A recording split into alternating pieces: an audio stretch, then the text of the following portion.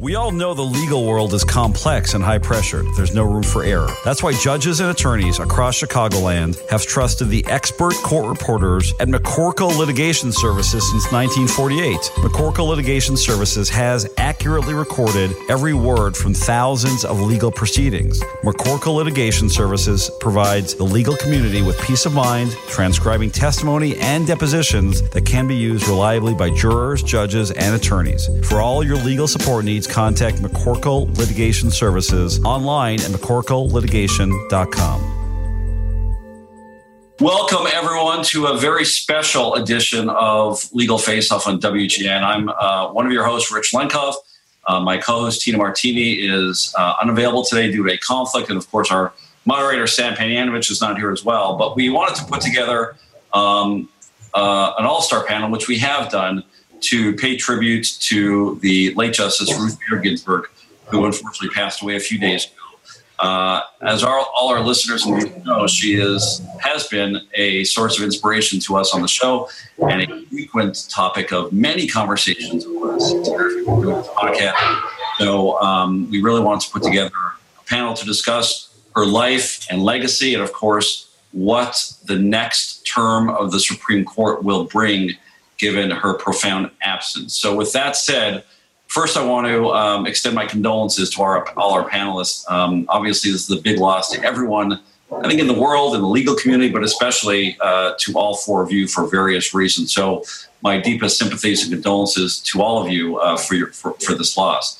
Let me introduce our panel because, again, we're very humbled to have an amazing group of individuals talking to us today. So we have from Northern Illinois University College of Law, Professor Emerita Elvia Arreola. Professor, welcome to Legal Face Off.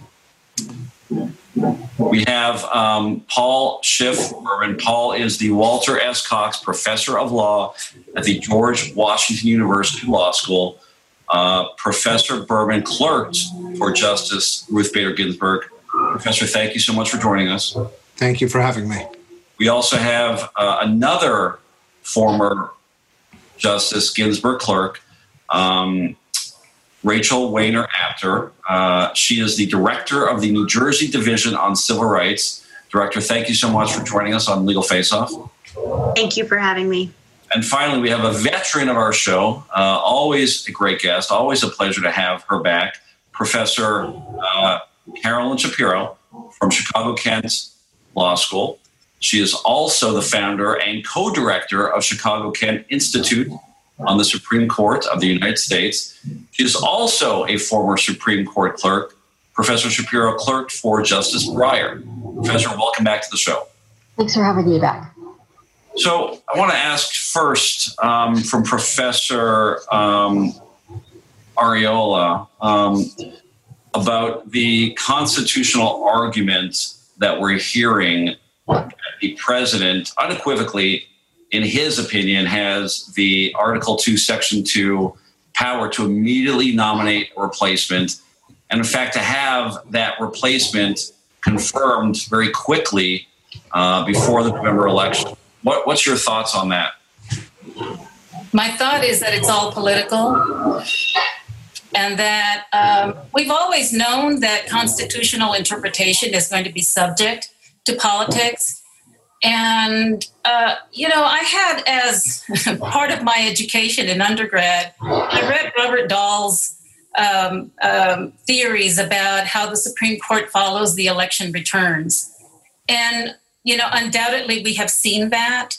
I think what is really troubling is that we have the possibility of a replacement done so quickly and under a cloud of such intense divisive politics that, to me, that is more threatening than anything to the stability and order that we expect from our governmental institutions. That balance of power has already been lost over and over. So the idea of a purely politicized choice under circumstances where a man with incredible power, Mitch McConnell, will push through this nomination is extremely troubling. Professor Shapiro, you're obviously a keen observer of all of these issues. And how do you feel about the Supreme Court likely, it looks like, taking up election law issues with a justice who will have, almost in a record amount of days, it seems like, be on the bench, who will quickly be deciding whether President Trump was duly elected? I mean, if that's the way it goes, that seems to be a constitutional crisis, the likes of which we've never seen. It's hard to even get your head around. It's extraordinarily problematic on numerous fronts, not least of which because the president himself has said that's why he wants to get another nominee through as quickly as possible. So he isn't even pretending otherwise. One question I would want to know of whoever he ends up nominating is, did you talk about that with him? Did you talk about that with the White House counsel? Did you talk about that with the Attorney General? Did you talk about that with anybody in the process of being vetted for this nomination? And what the answer, even if the answer is no, that doesn't alleviate the concern. You have somebody who might otherwise never be put on the Supreme Court because we don't know how the election would come out, in the position of then deciding the election and repaying, at least having the appearance of repaying a major political and professional favor. Director Wainer-Apter and Professor Berman, I want to shift the attention, of course, to Justice Ginsburg. You obviously got to know the justice very well during your clerkship for her. And from what I understand, from what we've read, and from my knowledge of some other clerks, working, I think for any justice, you become almost a family member, but especially it seems like with Justice Ruth Bader Ginsburg, that was really the case. So can you both talk to us about how she felt about becoming this cultural icon so late in her life, in her 80s? We all knew, of course, for, the majority of the 27 or so years she was on the court, that she was brilliant. She was a champion for the rights of underserved individuals and women. But really later in her life, in the last few years, she became this pop cultural icon that's now, known the world over. What was her feeling on that, at a time in their lives when most judges are winding their careers down? Director Wainer-Apter, would you please touch on that? I think that Justice Ginsburg loved the recognition in a way, and was really happy to see things like babies dressed up as Justice Ginsburg for Halloween. I recall sending her a photo, actually, of like a 3-month-old dressed up as Justice Ginsburg for Halloween before that was common, and she responded immediately. And then, of course, she became a likeness on tote bags, and she became tattooed on people's body parts. I don't know if she would have gone that far, but I think that she was happy to see that her life's work was recognized. And by her life's work, I mean the project of getting the Constitution and the country to recognize the fundamental equal dignity of all people, full stop. I think she really liked the sort of pop cultural notoriety because it was a way of connecting to younger generations of people. She was very, very aware of her role as part of a long lineage.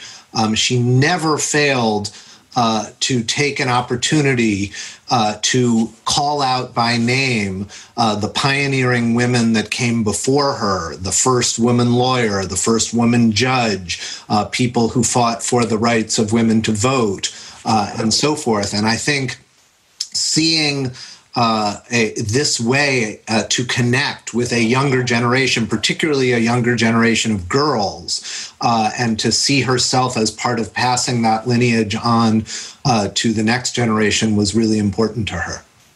Professor, if I can comment on that, I think that's the part of her that was committed to education. That when I think about her work, and actually just today, I'm teaching gender, sexuality, and the law, a field that exists because of the work of Ruth Bader Ginsburg. But that from the very beginning, she helped shape the law by educating the justices on the court. You see it in the development of the case law, of the principle that she is absolutely committed to, this bedrock principle of equality. Men and women are created equal, don't limit them. But she was always educating them about the history, the ways in which sex stereotyping harmed women, but really also harmed families and harmed society as a whole. Therefore, to me, when I see the way she got excited about, and if you see the documentaries, this way in which she says, well, how did I become, this famous person? A lot of it is also, as Rachel just said, it's about recognizing that people need to know this and the younger generation needs to know this, and that we have now potentially the rise of another feminist movement, and that maybe she's played her part in that again, which is a wonderful thing. Professor Shapiro, you argued before the Supreme Court in your role as Illinois Solicitor General. When facing Justice Ginsburg, did you feel a different weight given how fundamentally she changed women's rights? And also, we've heard so much about her relatively diminutive stature, but in presence and in her thought process and in her writing, she was a giant. Can you tell us a little bit about what it was like to appear as an attorney before her? Well, obviously, appearing in front of the Supreme Court at all was a great honor and extremely exciting and stressful both. But I remember very clearly a question she asked me pretty late in my argument that was, it was really, it cut to the heart of what I was trying to say and sort of reframed it in a way that was it was actually very helpful to me. But it was so incisive and insightful. And of course she said it in this, in her very deliberate and precise and slow way. And everybody, had a way of bringing everybody's attention to her, right? Like you think about talking quietly and slowly might cause people not to pay attention. Of course, in her case, it was the opposite. People hung on her every word. That's amazing. Director Wayner Apter and Professor Berman, we've had the great fortune on the show over the 6 years of having a lot of former Supreme Court clerks. I'm just fascinated by that world. I could talk for hours. So I always ask former clerks to bring us inside those rooms a little bit and give us a little peek at what happens. Director Wayner Apter, when you started working for Justice Ginsburg, I'm sure you were intimidated. Anyone would be, but did that wear off? Was she, later much more approachable? I mean, to me, she seemed, like my Bubby, right? She seemed like, a nice older Jewish woman who I grew up with. So what was she like day to day, away from all the spotlight that we've seen? Justice Ginsburg was an incredible boss, mentor, and friend, including in the years after I finished my clerkship, during many visits that I went back and was able to have with her in chambers. And I think that in the beginning, it is incredibly overwhelming to be even in the Supreme Court building, let alone with someone as brilliant and also as hardworking and as meticulous as Justice Ginsburg. So her law clerks would work incredibly hard to make sure that draft opinions that we sent to her were of the absolute highest quality. We would have our fellow law clerks read them first. We worked very hard to make sure that our bench memos were error-free, because the justice was incredibly meticulous and precise and hardworking. And she actually believed that every single word in one of her opinions mattered, and she wanted every word to be perfect. So there was definitely an intimidation factor there, but you're also correct that she was just a wonderful human being. And so she celebrated our birthdays with champagne and cake. She got to know my family. She met both of my daughters, who were ages 3 and 1 at the time, and had really lovely and amazing interactions with them. She remembered things and followed up with me after the clerkship. When I would visit her, she would remember things from one visit to the next. So she was not only a brilliant legal mind who was able to push the Supreme Court to recognize equal citizenship for women, she also walked the walk and talked the talk, and was an incredible person to interact with on a day-to-day basis. Yeah, there was not. Yeah, you're an incredibly accomplished professional, but Justice Ginsburg officiating your wedding must have been one of the highlights of your life. Again, it's both the work side and the personal side. On the one hand, Rachel's exactly right. Was not a word, not a comma, not a citation that she didn't labor over, edit, re-edit, change, make exactly the choice that she wanted. And so there was this incredible focus on the work and doing the best work possible. And on the other hand, she cared so much about people, not just her clerks. I mean, I saw her edit and re-edit letters in response to, letters that she had gotten from fans and kids who had written her letters, and she was careful and meticulous about that as well. But one day I was working and I got a buzz on the intercom, and I had started dating another clerk, actually, in Justice Breyer and Blackmun's chambers, someone who's now my wife. And she buzzed me on the intercom and said, "I didn't know you had a special friend at the court. You must have her up for tea." And sure enough, the next week, my then girlfriend, now wife, came up, and she had the tablecloth laid perfectly and beautiful china laid out, and we had tea together. And so, later, 2 years later, when we got married, she performed the wedding ceremony, and we feel in very fundamental ways that Justice Ginsburg and Justice Breyer brought us together. That's amazing. Professor Shapiro, you clerk for Justice Breyer. We've heard a lot about the, now famous relationship between ideological adversaries, Antonin Scalia and Justice Ginsburg. We haven't heard that much about the relations between other justices. What was Justice Breyer's relationship with Justice Ginsburg like? Well, I think they were extraordinarily fond of each other and had enormous respect for each other. Unlike Justice Scalia, Justice Breyer's home when the court wasn't in session was in Boston. So they had fewer opportunities to socialize, I think, than she and Justice Scalia. But the affection between them was just always absolutely palpable. Professor Arriola, we just got a couple minutes left. What are your students talking about this week and over the loss of this great legal figure? And what kind of teachable moments are you using to teach your students, not just about Justice Ruth Bader Ginsburg, but also the Supreme Court and what we're going to, unfortunately, I think, see as a very difficult time in our nation's history if things go the way we all expect it to go?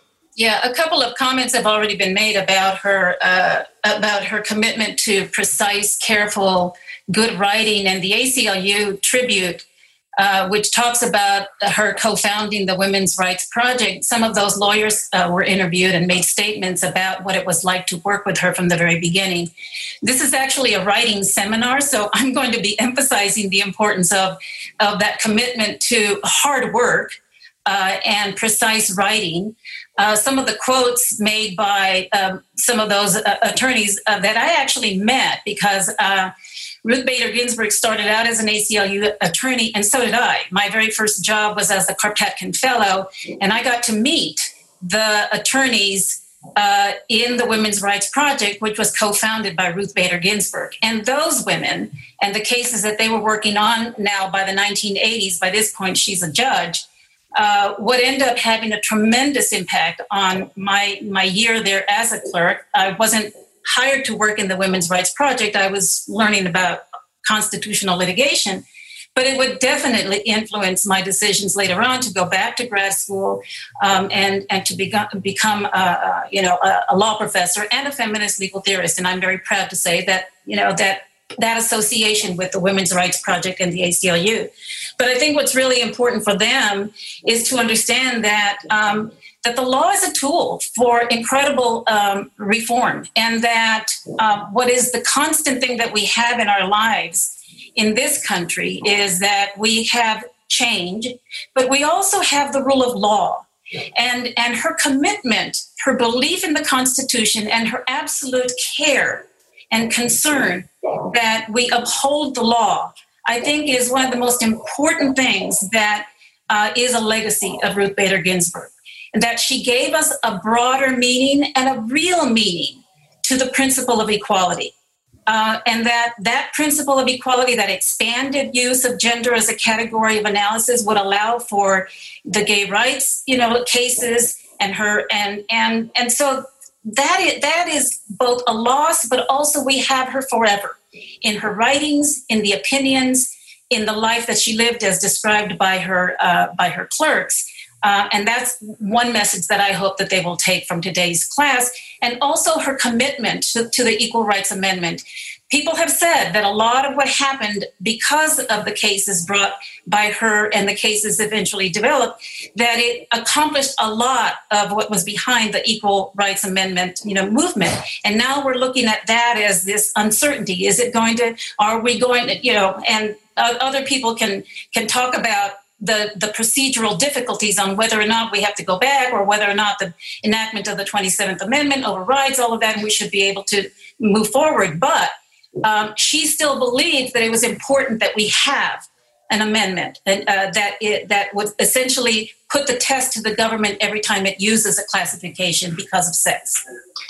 If I can add one comment really about the rule of law, because I think it was very important to Justice Ginsburg. I think the biggest problem with this particular moment, and we have to see the big picture. I know people referred to it earlier.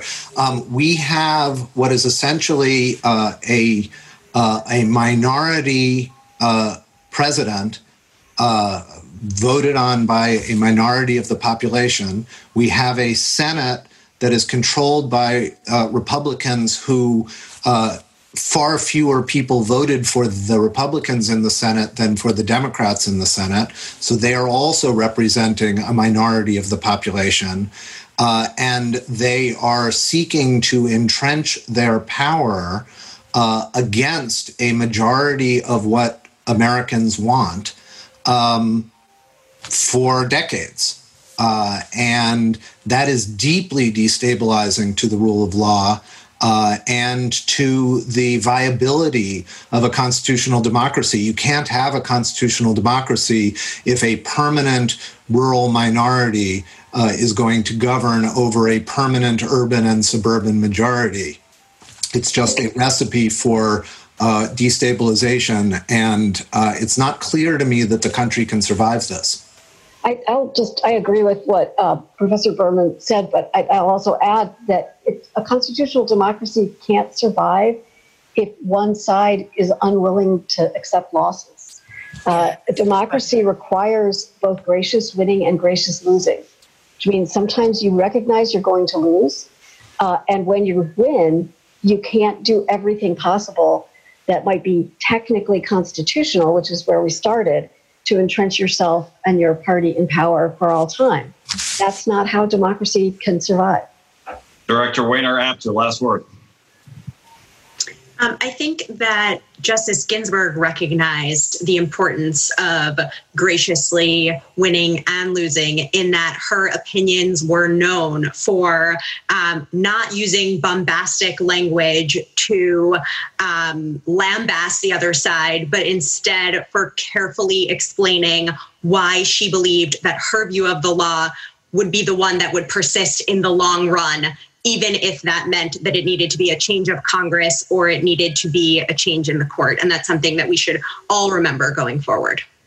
Well, we will have, by all accounts, a nominee on Saturday. So on our next episode of Legal Face Off next week, we'll be covering that nominee and the implications for the court, and dive into some specific cases that the court will be dealing with, including, of course, the Affordable Care Act case on our next show. So please stay tuned. We'll be having another all-star panel for that. But for now, I want to first again extend my condolences to all of you on this great loss, and extend my heartfelt thanks for all the time you took with us this morning.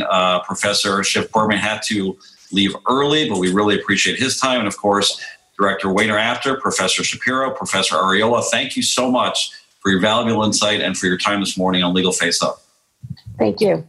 Thank you very much.